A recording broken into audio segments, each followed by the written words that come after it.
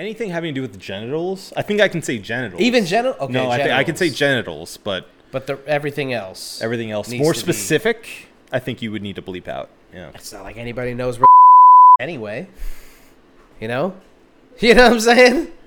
It's like it's one of those. It's like one of Earth's mysteries. It's like the 7 wonders of the. It's like the 8th wonder of the world. Sure. There's like Niagara Falls, and there's like I don't even know what the other wonders of the world are. Isn't it like the gardens of like the Hanging Gardens? Isn't that's one of them. That's one of them. And the. Yeah. So you got to bleep that out both times. 3 times. Yeah. We'll find it one day. We can say Hanging Gardens, I think. The only way to get to the through the Hanging Gardens. That's 5 times now. That was the Weeping Eye. Is that what the term is? Right through the Weeping Eye. Yeah. To okay. That's 6 times. That's 6 times. Okay. All right, kids. This is the One Beer In podcast, the podcast where 2 brews crack open a brew and see where that one brew takes us. My name is Marco Dupa. With me, as always, the great and powerful Adam Obesius Rodriguez. What's up, y'all? Tonight's brew is from Hourglass Brewing Company. It's true. And Obi, you went and grabbed this, so just give us a little bit before we get to the break. What are we drinking? Well, this is the Chizzard, as I've been told it's pronounced. I thought it was maybe a Chizzard. The Chizzard? Clearly influenced by Pokemon. But yeah, it's an IPA. I believe it's technically a double IPA. And we're going to see where this guy takes us. All right. Well, Obi's going to have a little bit more about that after the break. What's on tap for tonight? We're going full-on Last of Us cast, okay? The season finale was, as of this recording, a couple of days, probably a week ago at this point. And so we're going to talk about the season finale and what we think may be to come with season 2 and onward. Sure. Right? Yep. And then cheers of the week, all that jazz, everything else. You guys stay tuned. It's going to be a good episode. I can feel it in my bones. All right? So without further ado, let's get this fucking podcast ripping and rolling. This is episode 385 of the One Beer In podcast. Ooh, thick girl. Bop.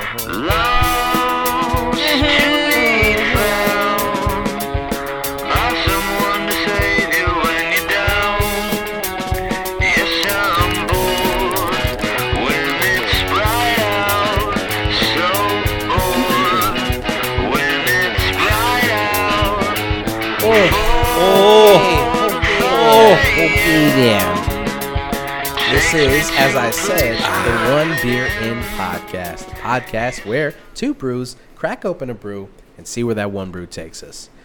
For the 3rd time, my name is Marco Dupa, and that is Adam Obesius Rodriguez. In case you forgot. Just want you guys to know. Don't ever forget it. Sure. Okay? Tonight's brew, Hourglass Brewing Company, the Chizzard. Or Chizzard. Sipping on some Chizzard. If you're from Memphis, Tennessee. Uh-huh. And, Obi, you got a little bit more about what we're drinking tonight? I sure do. This is from Untapped.com. This is the Chizzard Hourglass Brewing. It is a double IPA. Comes in at 7.3%. Not very strong for a double, I dare say. I would say. I would also dare. I would say. I say. According to Untapped, and I think they pulled this probably from, actually Hourglass. Who's that beer? Who's that beer? It's Chizzard.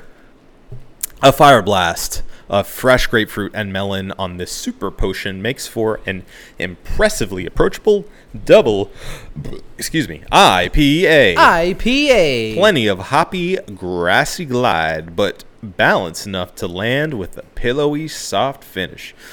A truly evolved version of our IPAs. Catch this one before it runs away. I like those callbacks, and I like the puns. Everything about this, other than the bartender telling us that it is not the right way to pronounce it, is making me want to call it the Chizzard. Yeah. I said Chizzard. The bartender corrected me and said, "You mean the Chizzard?" And I said, "Yes." That is what I meant. Listen. If the title of this beer is Chizzard, Sure, I accept that, and that's fine. And I'm not trying to correct this bartender. All I'm saying is literally everything about it makes me think it's called the Chizzard. Sure. Now, let me give benefit of the doubt here. Maybe it's Chizzard to even that little bit more distance it from Pokemon. The label of the beer is Charizard. Or maybe the it's Chizzard. Not. Maybe it's or not. the Chizzard. I think it's a Chizzard. It's clearly a Chizzard. It's clearly a Chizzard because it can't be a Charizard. It cannot be a Charizard. That would be infringement, and we can't do that. Man, is this okay to just like write something on a notebook piece of paper and then that's the beer label? That was our. Because let me tell you, that was our first logo. I was just about to say I got plenty of drawings that can go on to a beer label. If this is good enough. Well, I gotta be honest with you. The label itself is what got me to go into Hourglass after being gone for a while. So, I appreciate the Chizzard for its branding alone. So sipping on some Chizzard, sipping on some sipping on some Chizzard. Yeah. So that's the Chizzard. All right. That is the Chizzard. All right, let's just get right into it because you guys, if you've been keeping up with the podcast and if you've been keeping up with HBO's The Last of Us, you will know that every week we have done a recap of last week's episode. And since last week's episode was the season finale, we will recap the finale. And then we're going to talk about just what we think about the season as a whole and what we think is going to come in season 2 and onward. Sure. But we can't get through any of that until, Obi, you give us a synopsis and a recap of the season finale. I would love to. Hit us. Episode 9, the finale, is called Look for the Light. In this episode, we had a flashback that actually is new for everyone involved. This was not in the video game, but we see Anna, who is Ellie's mom, get bitten and kill the was that technically a clicker? I would say so, yeah. Okay. By the clicker. It was clicky enough the infected, at that point. The infected, as she's literally giving birth to Ellie. Then we see that Marlene finds Anna, and Anna makes her promise that she's going to take care of Ellie to make sure that she's safe. Not necessarily committing her to be her mom, but just to make sure that she survives and is cool. Now, Anna does lie about cutting the umbilical cord before she's bitten, which we can only assume is exactly the miracle that made for Ellie to be immune to the cordyceps fungus. And this is something that's not really explored in the games. Correct. It's been speculated that we're going to get the story one way or another for a long time, because apparently Neil Druckmann had plans to make it, either a DLC of its own or a comic or something of that nature. But obviously this came around and they couldn't resist doing that for the HBO show. So we get that backstory, and then we're fast forwarded to our current state of events, which is Joel and Ellie continuing to make their way to the hospital that they've been trying to get to this entire time. So I was trying to pet Celine. That's fine. It's fine. I understand. I do that all the time.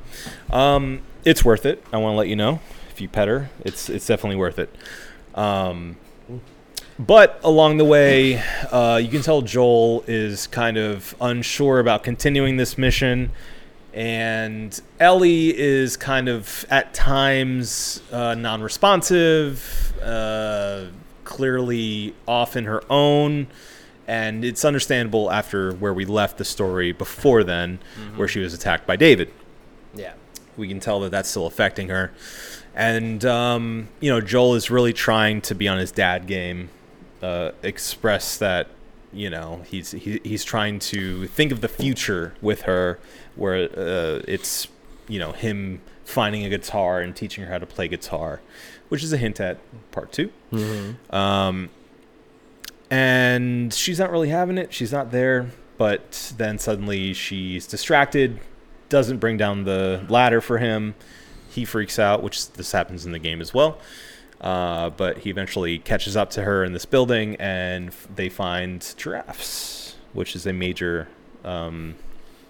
relief, I'd say, in the story, where you finally get to see Ellie take a breath of fresh air. We all get a breather. Yeah, we all get to take a breath. Yes, we all get to take a deep breath from the tension of the story, because it's been very tense. And so that's actually where Joel tells her, like, hey, we can go back. Like, we can just go to Tommy's. We don't have to continue this trek to the hospital.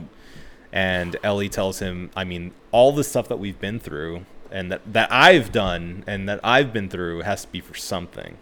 So, let's finish this, and then I will go wherever you want to go after that.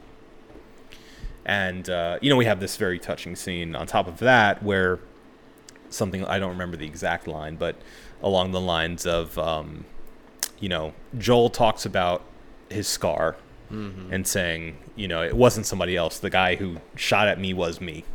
I tried to kill myself after I lost my daughter. And actually, I guess I should say unalive myself, since we're on YouTube. Okay. And I flinched, and that's why I have the scar, and I didn't die, obviously. But that's how that happened. And Ellie says, well, I guess time heals all wounds. And he goes, it wasn't the time. Wasn't time. So very touching.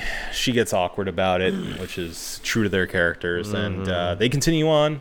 And Ellie breaks out the good old pun book.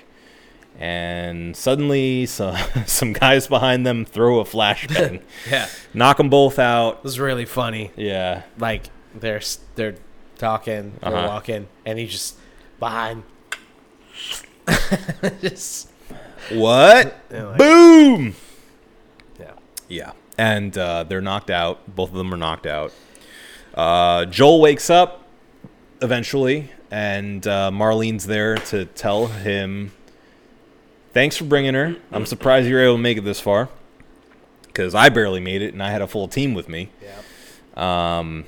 I owe you. Now get out of here, basically.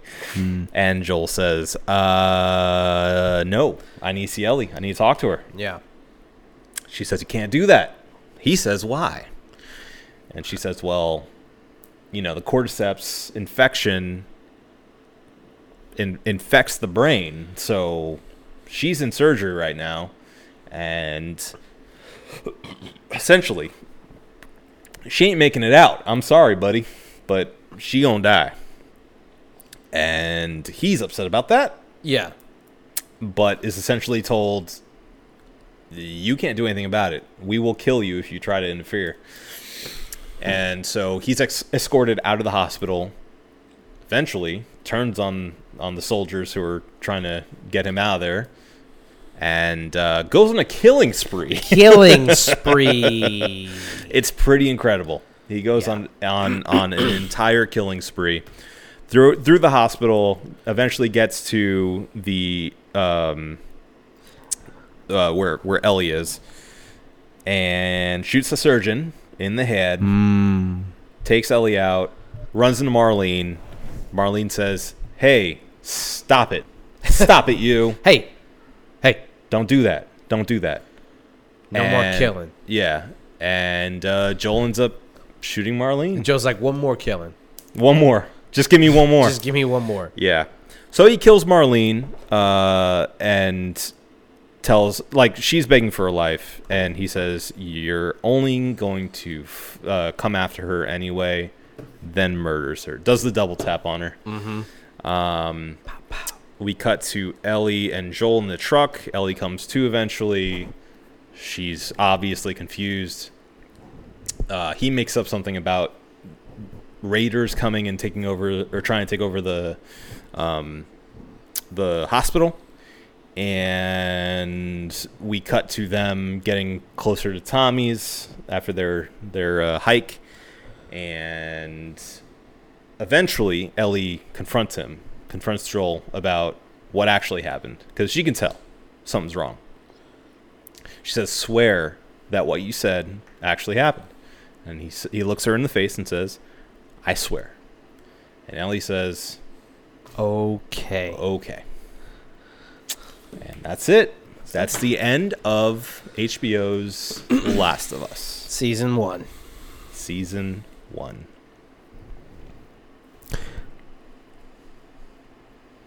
So do we talk first? Do we talk about just like the episode itself, and then its implications? I think it's worth it, since we've just went over what happened in episode 9, to let's talk about the season as a whole at this point. Well, because I do want to delve into the reaction to the season finale. Okay, sure. And people's misunderstanding of what they watched. Okay, that's fine. And I feel like, actually, now that you bring it up, we maybe should examine episode 9 a bit more, because we had some speculation and some worries about the brevity of this episode, because it's, I think, if not the shortest, one of the shortest episodes of this season. Yeah. At only, I think, 43 minutes. Yeah. So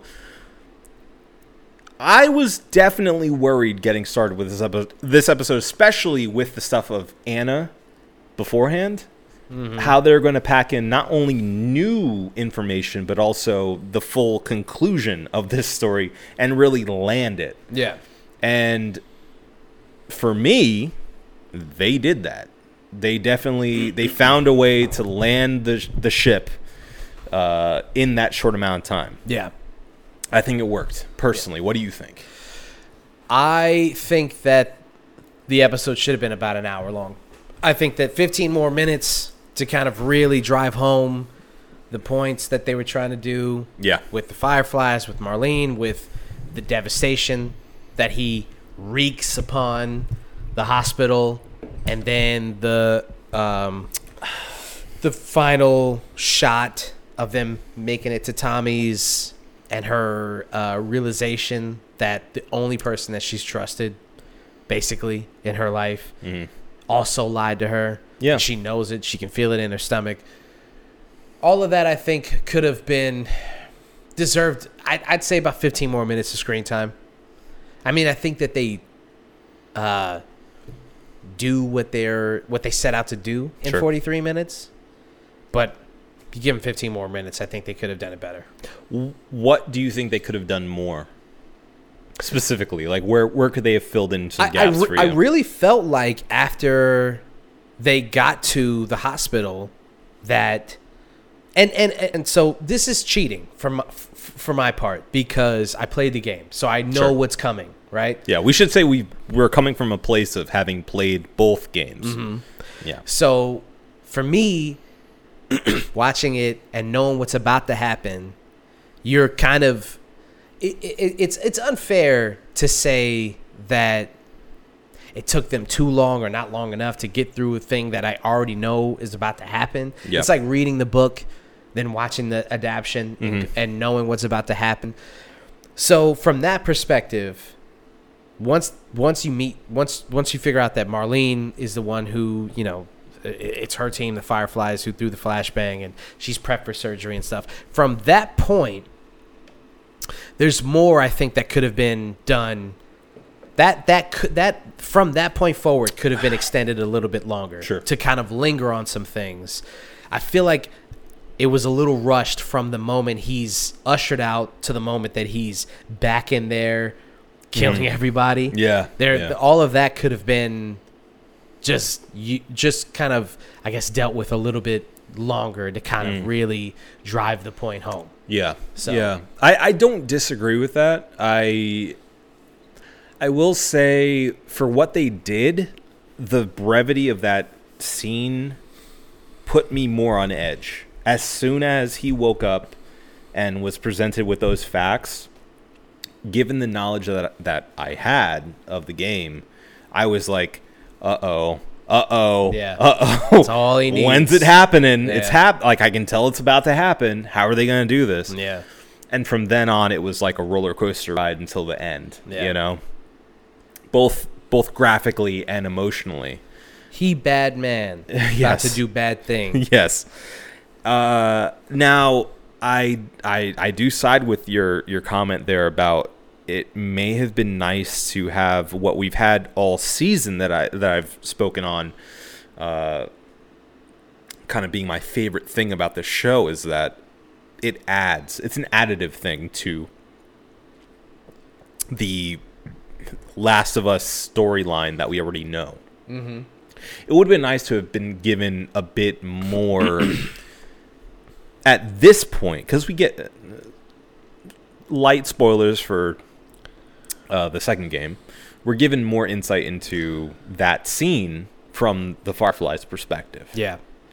But it would have been nice to have at least a seed planted now to give them a bit more humanity and understanding as to why Marlene is doing this and has made the mental math to say, yeah, I made this promise to Anna, but we got to do this for the greater good. The greater good.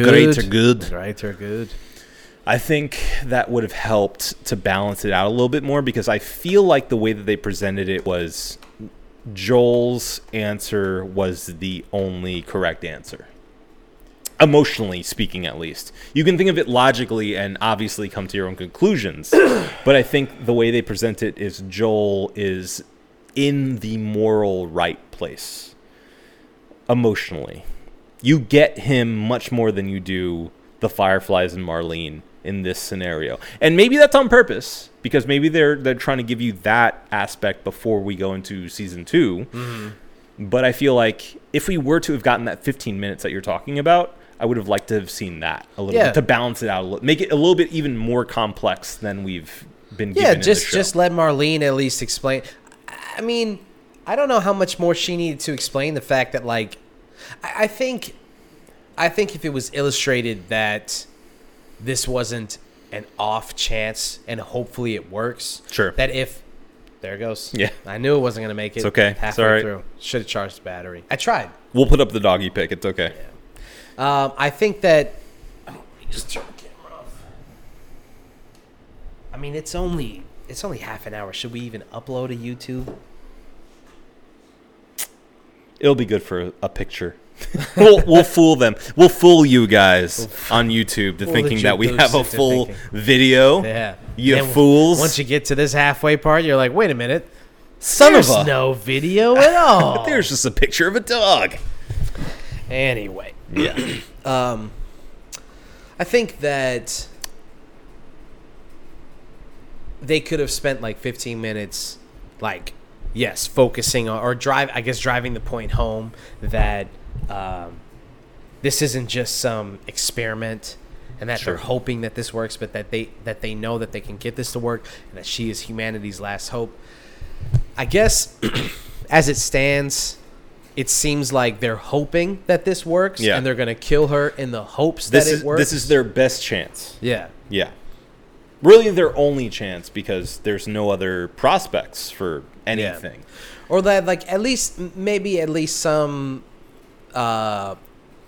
something in the script that was like, we tried everything else. I think I hear what you're saying, but I think that we as an audience members are supposed to get that from everything we've heard so far. So, like, the doctor saying, like, you got to bomb everything. That's the only way we can get out of this. Yeah. No. That's me playing devil's advocate, because as far as I'm concerned, personally, I think that they did enough to illustrate that this was the humanity's last hope. Yeah. And that this needed to happen. I will say, and this is a complaint about the character herself and not the writing. I want to make that clear. I wish Marlene could have had some kind of empathy for Joel and realizing that he, given his past, and she may or may not know that past, but given the time spent with her, with Ellie, she could have had some realization that, like, oh, you've grown fond of this girl. Like, you want to protect her. Yeah. As a daughter. Like, I understand that. I get it. However, there is a line in the show where she's like, I get it. Like, I've known her since birth. So I understand. Yeah. No, she says, I'm the only one who gets it. Yeah. Like, I know better than you because I was there when she was born. Yeah. That's true. But at the same time, she doesn't show that compassionately at all. No, it really does feel like she's ready to, like, Ellie's life doesn't really matter. Which I think is purposeful because, again, neither Joel nor Marlene give her the choice, and that's a major thing within the storyline. Yeah. So if this could have all been resolved, if they just asked her what she wanted to do, if they brought them to Joel and Ellie in the same room, they both wake up and they go, "Look, this is the deal. Yeah, we got to operate on you. It's gonna cost you your life. We don't want to make any allusions to the contrary, but." Let them say their final goodbyes. You could save humanity if you make the sacrifice. Yeah. Well, and it's not like it was a time-sensitive issue, right? Like, where's that doctor going to go? Yeah. Like, does he have other appointments? Like, right. what's the deal? He's got nothing else going on, right? I think his 10 o'clock is pretty wide open, right? So now my counter to my own argument here is that they didn't want to even give the option because this is such a dire situation.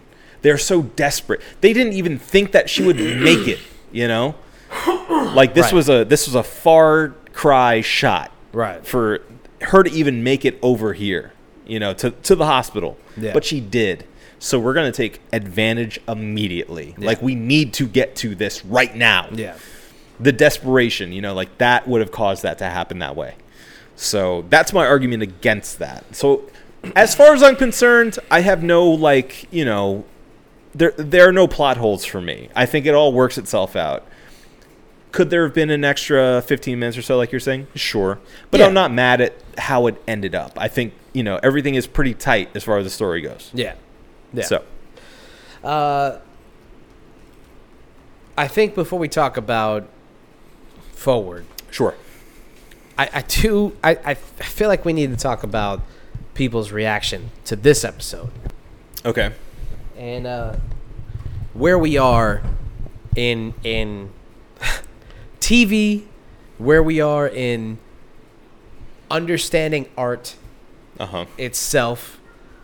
That was weird. Where we are with nuance, with subtlety, and everything like that. Because when this episode came out, there was a small but vocal minority of people who were like, I knew they were going to fuck it up. Yeah. I knew they were going to make Joel into this monster. This horrible man. This sick, sadistic animal. Really? Who just murders he's a bunch killing of people. Unarmed people? He's just a doing bunch that? of unarmed people in this hospital. I knew they were going to do this. HBO just had to fuck it up. Right. And I'm flabbergasted. I'm speechless at the people who could watch this episode and could come to that conclusion. Yeah.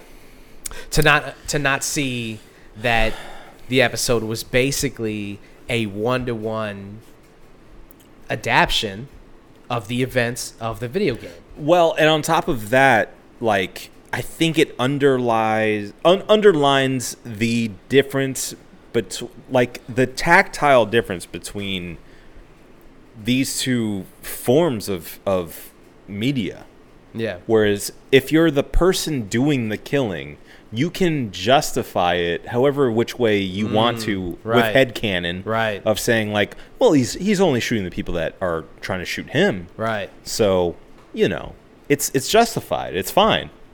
Interesting. Yeah. Whereas if you're watching something, obviously, it is based off of the creators, the director, the writers, and the power's out of your hands. So really, it is truly the interpretation of, the person behind this story. Yeah. This is how it was meant to be. Yeah. Not how you interpreted it. So, right. And mind you, Last of Us is famously or infamously, depending on which way you're looking at it,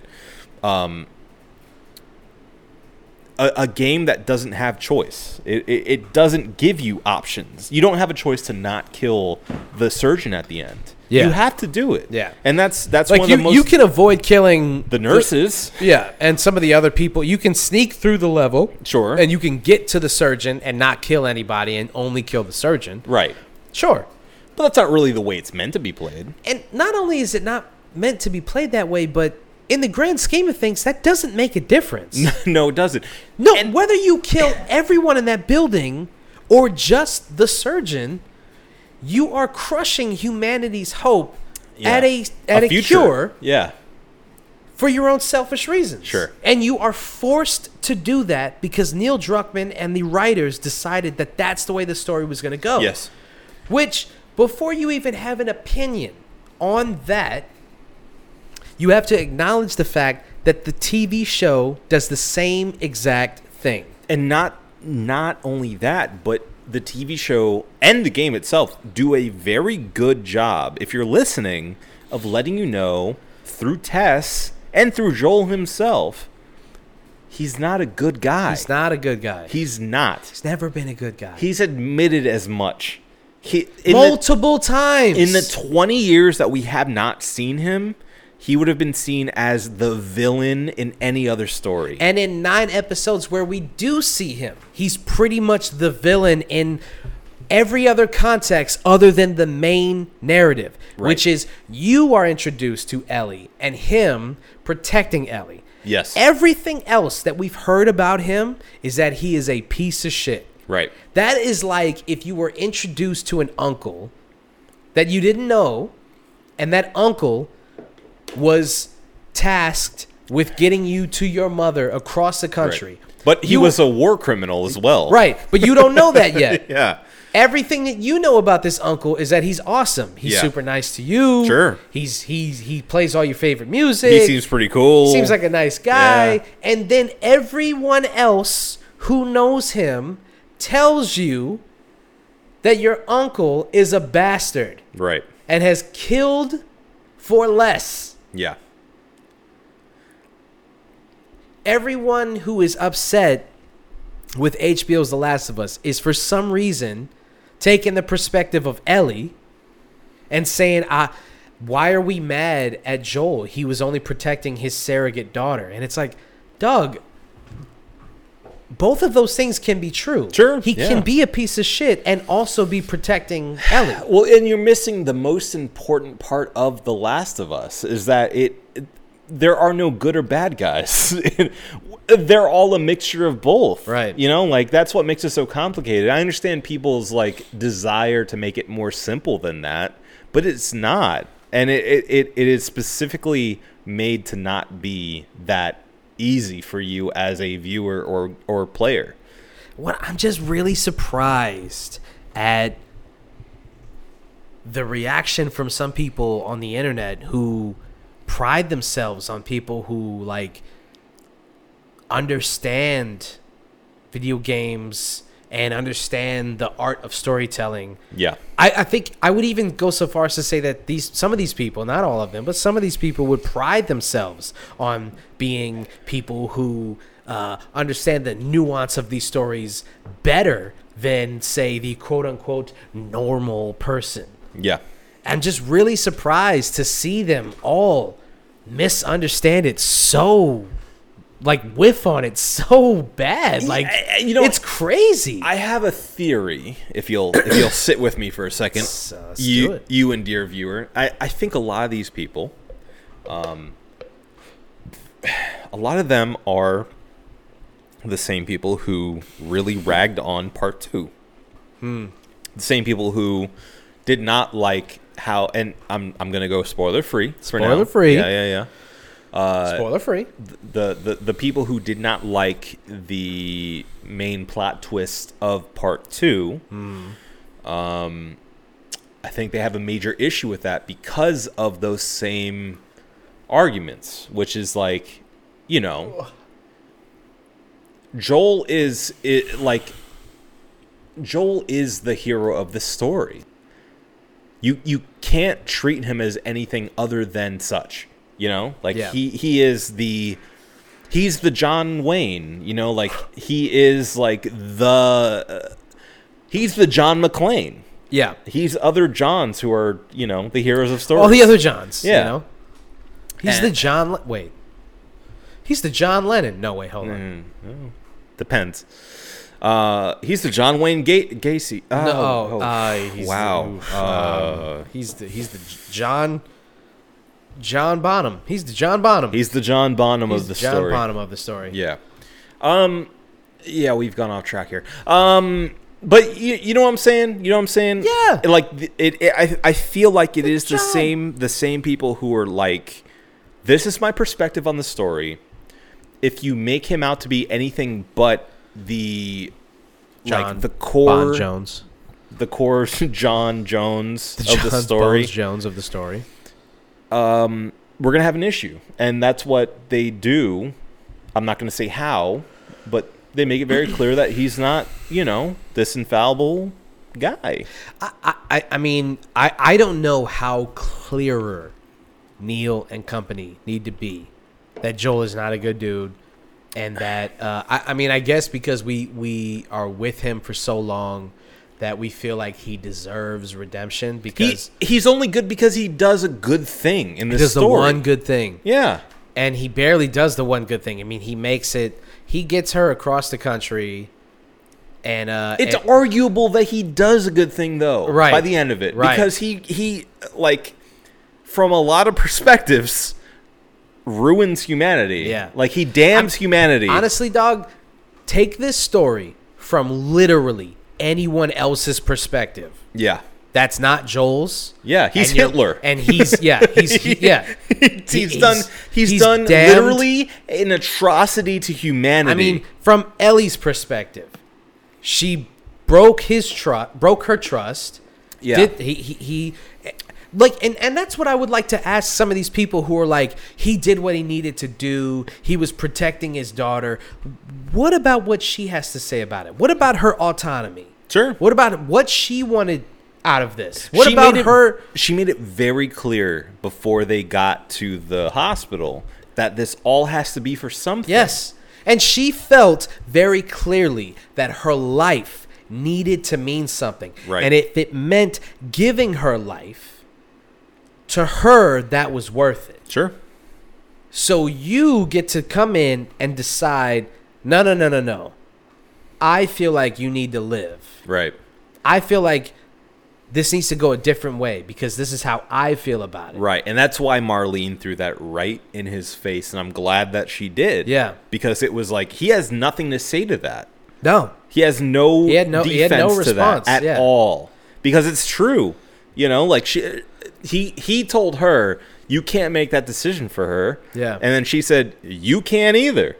Yeah. And that was that. Yeah. And they're both at a standoff. Like, all right, well. Yeah. And then you'll see some people say like, oh, well, if you look at some of the notes in the game, it'll tell you that they know that there's no cure for the blah, blah, blah, blah. Okay, sure. That's in the video game. But in the show, there is nothing. Sure.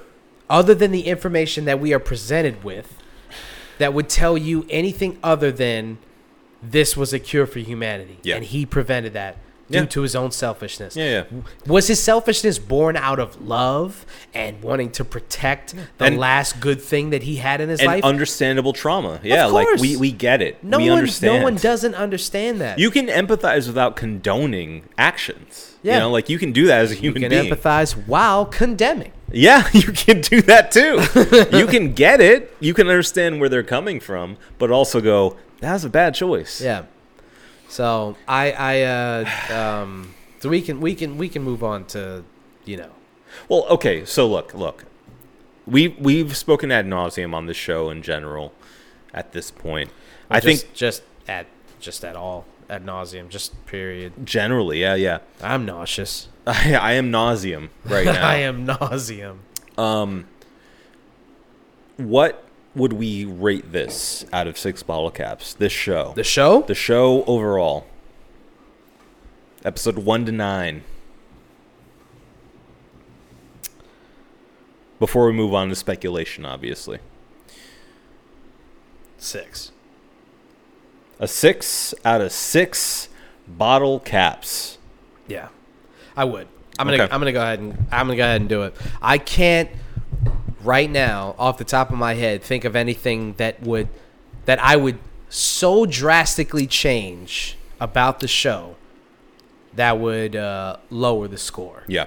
I think it was, and what I think is ironic is that, in my opinion, it's probably the best video game adaptation of all time, and according to some people, even that's not good enough. It's just really funny that whether it's a bad adaptation, whether it's a good adaptation, whether it's the perfect adaptation, whether it's something that is just taking the name of the thing, it doesn't matter. There is going to be someone in the corner of the internet who is like, nope, not my Last of Us. Not my Joel, not my Ellie. Yeah. So to me personally, you asking me, dog? Yeah. Me? Yeah. Marco? Of the One Beer In podcast? Yeah, that guy. I can't think of anything that I would change so drastically about the show that would make me give it any less than a 6 out of 6. Yeah, I'm glad you said that because it's a 6 out of 6 for me too, and I came into this show so apprehensive. I won't say I wanted to dislike it, but I was ready to. Yeah, you know. Yeah, and each episode along the way, it not only turned me around, but made me become a fan of it as its own thing. You know? Mm-hmm. And I can't wait to go back and rewatch it because, like, I want to rewatch it without such, like, cluttered eyes, you know? Like, looking at it from this stance of defensiveness. Mm-hmm. I want to watch it, like, knowing it's good again and truly be open to it in a way that I don't feel like I really was when we, I'd say in the first 2 episodes. Yeah. But episode 3, I was in, you know? So I think Craig Mazin and Neil Druckmann were a match made in heaven. I'm glad that worked out because hearing what could have been just makes me so grateful that we got it in this way. Yeah, you know, I feel like this was exactly how it needed to be made. Yeah, and I'm just so excited for where they go next. Well, I mean, it could have been anybody who was involved in the Uncharted movie. Yeah, and you know, hearing it of originally being proposed as a movie, The Last of Us being a movie. Yeah, as cool as it would have been seeing somebody throwing, you know, dozens of $1 million at this thing for a 2-hour project.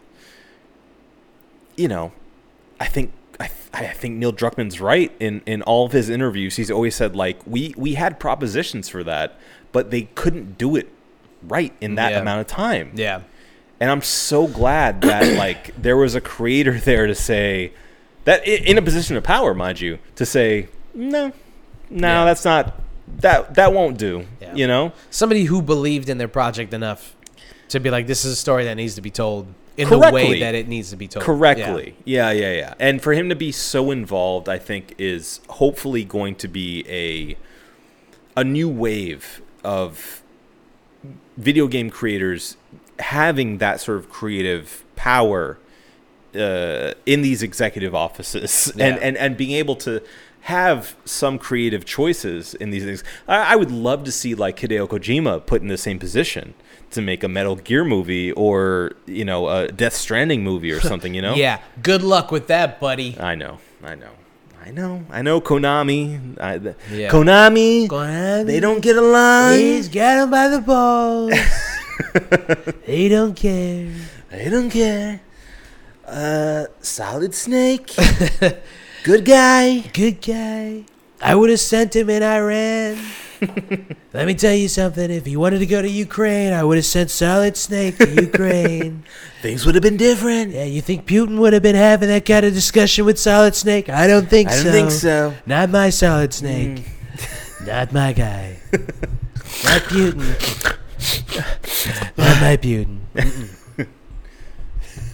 I want to write a book from Donald Trump's perspective called "Not My Putin." Not my Putin. Yeah. Not my Putin. Not my Putin. Not my guy. Fake news. Fake news. Fake news. Fake news, folks. Fake news. Excuse me. Excuse me. Excuse me. Fake news. Excuse me. Fake news. But yes, I agree. Yeah. 6 out of 6 bottle caps, and I'm excited for the future. Yeah. My friend. All right. Okay. So as far as the future is concerned, we have what has been told to us. Neil Druckmann and Craig Mazin. Mason. Craig Mazin. I like to call him Craig Amazing. Craig Amazing. They have already confirmed that The Last of Us Part 2 is going to be multiple seasons. Correct. Right. Correct. So we all were speculating that Season 2. Sherry. Do we go spoiler or do we keep it non-spoilery? Okay. All right. I think we can keep it non-spoilery. All right. We won't spoil it. No spoilers. Okay, that was off. First of all, that was off the show. That was off the record. You can't hold me to things that are off the record. I'm the president. I'm the president of the United States of America.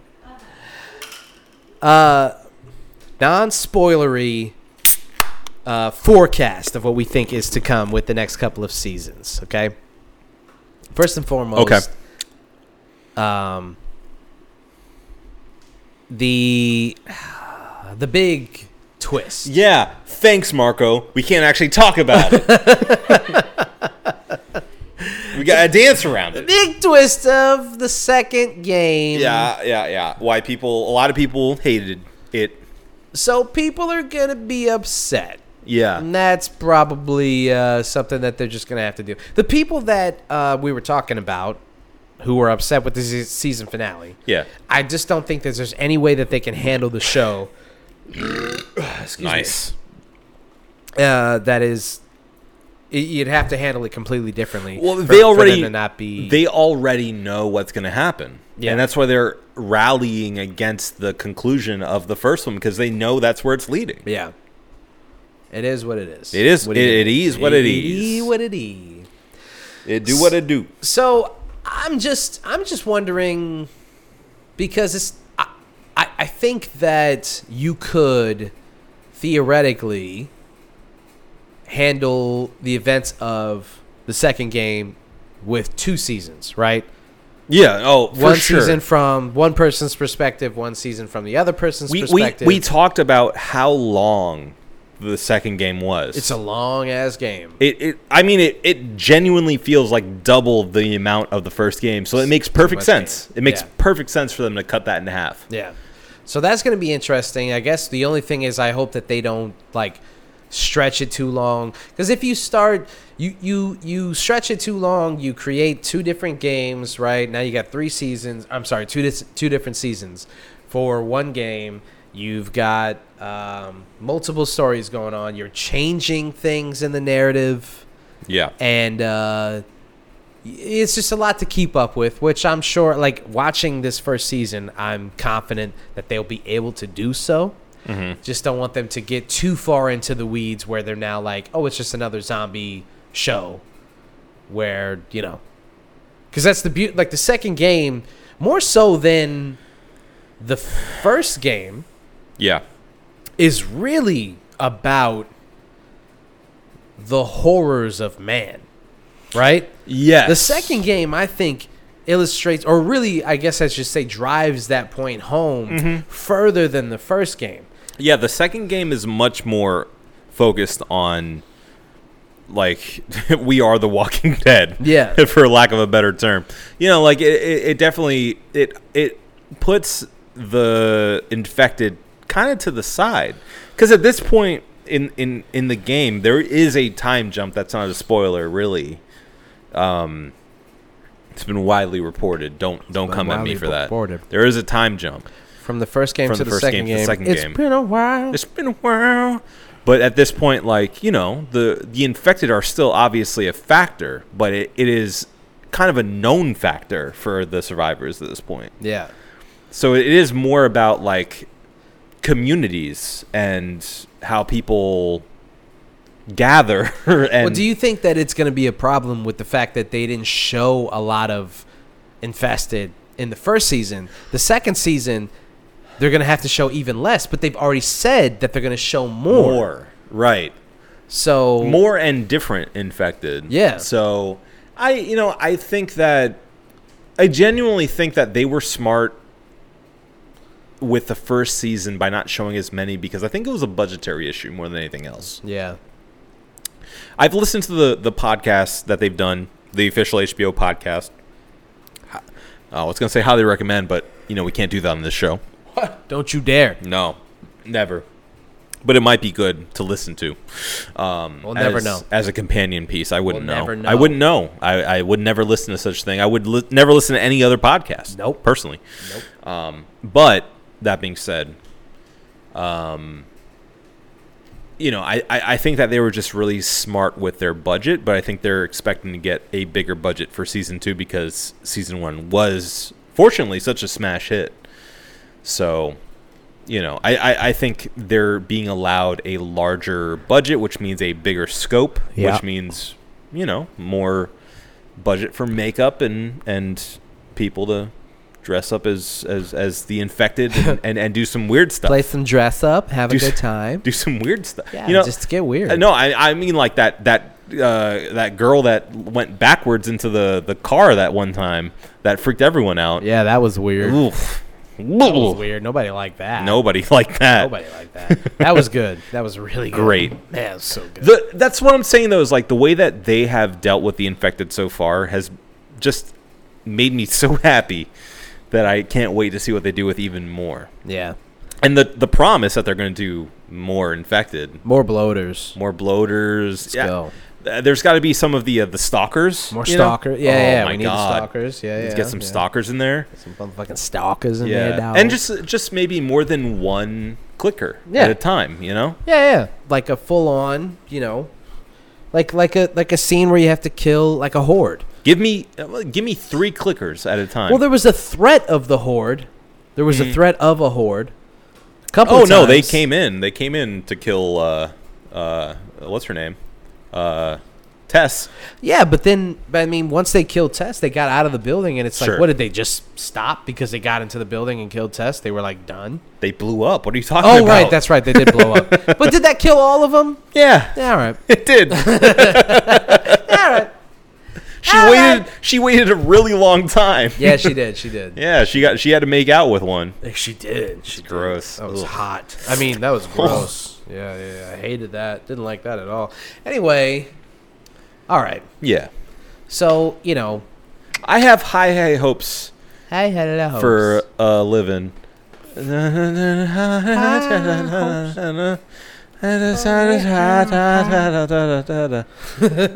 Yeah, no, I have high hopes for season 2. I think it is very smart for them to break it up into pie and the sky apple pie. At least 2 seasons. They're only promised 1 more season, but I guarantee with the amount of praise season 1 has gotten, the amount of views that season 1 has gotten, they're going to get that. I mean, it's HBO. Yeah. And HBO, home box office. Even when they don't, even when their show's not a success, it doesn't matter. Yeah. Because they'll let the show go for like 10 seasons. Sure. Well, at least it's not Netflix. Yeah. They just canceled some show. Yeah. After 1 season. Disney Plus just canceled, what was that show with, Willow. Yeah. Yep. Thank you, because I had to get too I know. I knew where you were going to go, and my brain went into fight or flight mode. And you won. Yeah. All right. We got to quit eating on Mike. Huh? You got to quit eating on mic. We can't do this. Sorry. I'm sorry, everyone. We were having some Chex Mix. Mm-hmm. Can't lie. Now that people can't see it. It's true. They can hear it. Well, they certainly can hear it. Yeah. All right. As it stands, Mm-hmm. a 6 out of 6 first season. Oh, yeah. And, I mean, I guess the only thing to say is congratulations to everybody involved. You did a tremendous job. Absolutely. I am so impressed by the fact that they were able to do it right. Yeah, I think there's very little that they could have improved on. They nailed it. Yeah. Yeah. So, good job. Good job, specifically Craig Mazin and Neil Druckmann, but everyone else involved as well. Everyone else involved. Okay. Y'all did it. Y'all ready for this? Mm-hmm. Oh, all right. So, if you guys have a differing opinion on the way that The Last of Us ended, the finale, the series as a whole, if you have differing opinions on what you think is what's going to come with season 2 and maybe 3, you know what to do. Comment on the YouTube page or send us a message on Instagram or comment on the Instagram. Make your voice heard. On the YouTube. YouTube. Yeah. Leave a comment. Yeah. Let us know. But otherwise, all we can do is move forward with this show. And what we do here is the cheers of the week. So, cheers of the week. Obi, what do you think, my friend? What's your cheers going to? Mine cheers goes to the Rocky series. Cheers.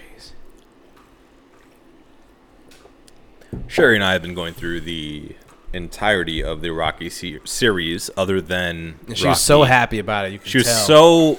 She was enthralled. She was excited every time I booted up a new Rocky. It was like, wow, another one? And there are so many. Holy shit. Did you know? There are so many Rocky movies. So many. They just kept making them. And, you know, I got to say, the series gets a bad rap, I feel. Yeah.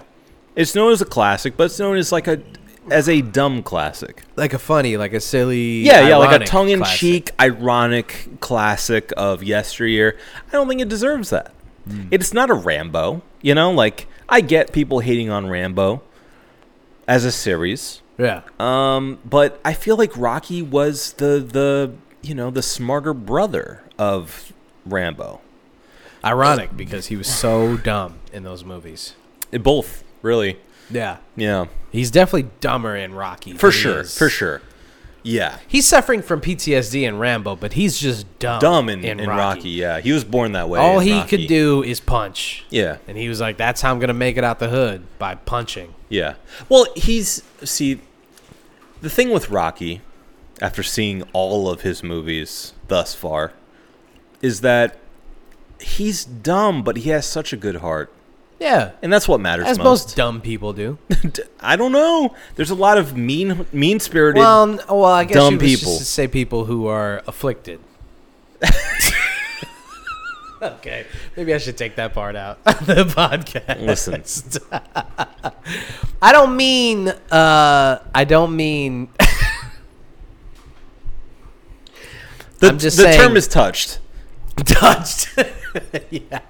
Touched. Yeah. I mean, there is a certain level of intelligence or lack of intelligence from a person who just grows up being a mean, bad person. Sure. To a person who is a simple person. Yes. Who views the world in very black and white terms, like be nice to people. But here's the thing. Rocky in the entire series proves that he's got more going on than you think. He's actually more intelligent than he puts on. He's more in touch emotionally than anyone else on the screen at the time. Right. You know, like he's the emotional heart of all of his movies. And that's something I didn't realize as a kid, because when you're watching it as a kid, it's like, oh, it's like an action movie. Like you're watching it for the fight scenes. Yeah. And you only get like the surface level of it, but I feel like watching it as an adult is a different experience, and I'm glad that I did that. Yeah. Because the movies are like the further along you go, the more cheesy they get, obviously. But it's like it's good cheese. Yeah. It's like a Gruyere, you know, like Gouda. It's a Gouda. It's a very good Gouda. Yeah. You know, it's like an aged Swiss, if you will. Yeah. It is. You know, a lot of people point to like Stranger Things as like a nostalgia kick for the 80s. Yeah. But go back and watch the Rocky series, and you get the best of that like cheesy 80s like pump up stuff that you need. And personally, one of the first vinyl records I ever played, I vividly remember this, other than Thriller, was the Rocky 3 soundtrack. My parents had that on vinyl. That's crazy. I remember as a kid, like, starting up Eye of the Tiger, putting the needle down and listening to it as it came down. And then, like, putting my little finger on top of the record to slow it down a little bit, and it would, Eye of the Tiger! And I was like, this is the coolest thing ever. And that's where my vinyl fascination began.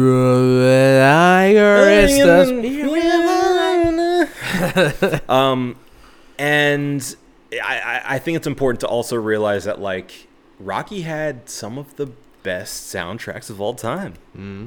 At least some of the best hits on those soundtracks. Incredible stuff. Yeah. I saw a tweet that resonated after watching them again. It was like, I love how the formula of Rocky, and apparently this was about Creed 3, so I haven't seen that one yet.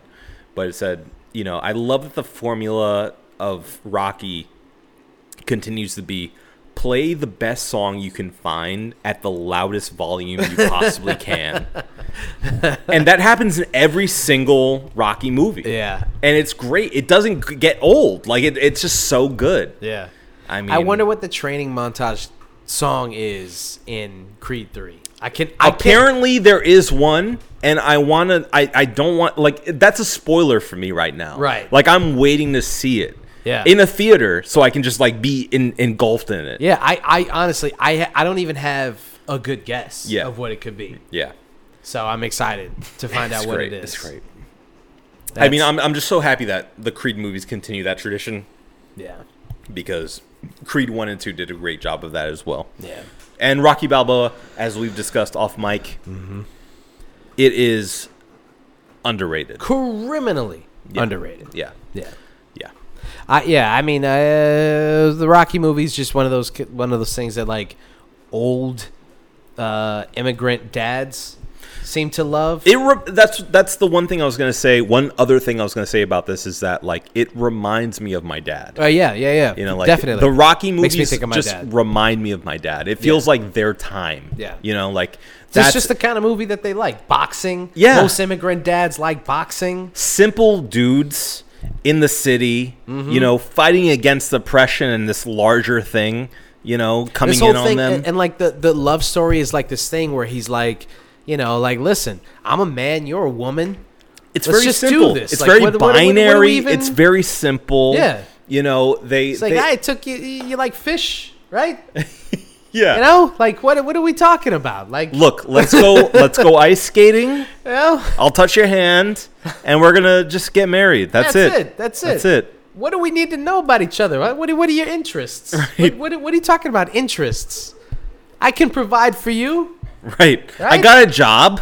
You're living with your brother right now. Yeah. And he's a garbage. He's an asshole. Like, I can get you out of here. This guy is an alcoholic. What are we talking about? You're a nice girl. I'm a nice guy. Look, your brother threw out your Thanksgiving turkey. Yeah, what do you want? He doesn't love you. You gotta come out with me. Just come on out with me. Yeah, I can do for you that no one can do for you. Right. Also, you're a simple person. Yeah, you know? And I don't mean that as an insult. I'm just saying you're a simple person, and I'm also a simple person. And simpletons, they need to stick together, and then they can have a bourgeois douchebag son who has an earring. Oh yeah. Milo? Yeah. Milo Ventimiglia? Terrible. You only saw him in Balboa. Oh, don't ruin stuff. Don't ruin stuff. Worst in 5. No. I'm going backwards. Oh, okay, you're going backwards. Yeah, he's just a little prick in 5. Yeah. I mean, he's a prick in Balboa, too. Oh, sure. Yeah. Yeah. He's more just insensitive when he's an adult, though. Like in 5 or in Balboa. In Balboa. He's He's just kind of mean to his dad. Yeah, his big dumb dad. He's just not present. I'm just trying to. I didn't get his entire. I just didn't get him. In that movie, I just didn't get him.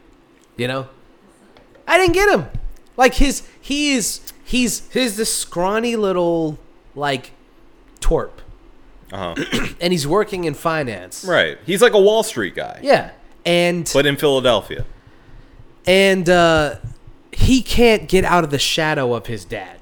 Yeah. Which to me doesn't make any sense. Because it's completely different industries. Yeah. Who is in the finance industry? It wouldn't make sense if he was trying to be a boxer. Yes. If he was like a bantamweight and they just kept comparing him to his dad. Right. And they're like, he's too small. Yeah. His dad was a heavyweight. He was a guy who had an iron chin. I think 5 ruined that for them. What's wrong?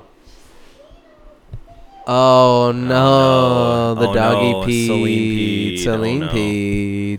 But yes, I think 5 ruined that for them because they could have made him like a boxer. 5 absolutely should have been about his son. The reason that they went with Tommy Gunn has to be some kind of studio thing that I don't understand. Sure. But it makes no sense to me that 5 was very clearly around. A misstep because they don't really acknowledge it in Creed. They don't really acknowledge it. Yeah, they don't want it to exist. Even in Balboa. 5 is as far as the rest of the movies are concerned, they forget about non-canon. it. They forget about it. Yeah. Mostly because obviously in Balboa he's more humble. He has a restaurant and a small place in there's Philly. A picture of Tommy Gunn in there. There is. Yeah. I think there's a picture in Creed too. Yeah. Of Tommy Gunn. So they're like, this happened, but we're not going to talk about it. We're definitely not going to talk about it. Right. So I mean. Anyway, everything you said, I agree. It's great. It's great. Great series. Fantastic. You owe it to yourself to watch it as an adult, because I'm sure most people have seen it.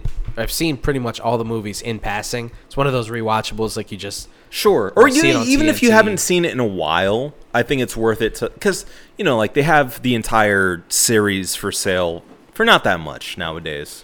Yeah, well, I mean, and they're all up on streaming. Netflix They're on Netflix and on Prime. Amazon. Yeah. Amazon so you can Prime. watch literally all the movies right now. Yeah. Right now. Prime has the first now. Prime has the first 2 Creed movies too. So check it out. Yeah, recommend it. All right, my cheers of the week is going to Bobby Caldwell. Cheers.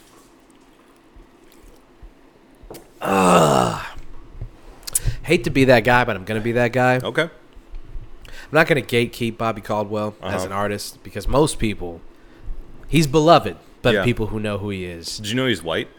I didn't until the other day, and I saw a video of. No, I knew he was white. Yeah. And my mom is the one who introduced my family really to Bobby Caldwell. What You Won't Do for Love, and not just What You Won't Do for Love. Yeah.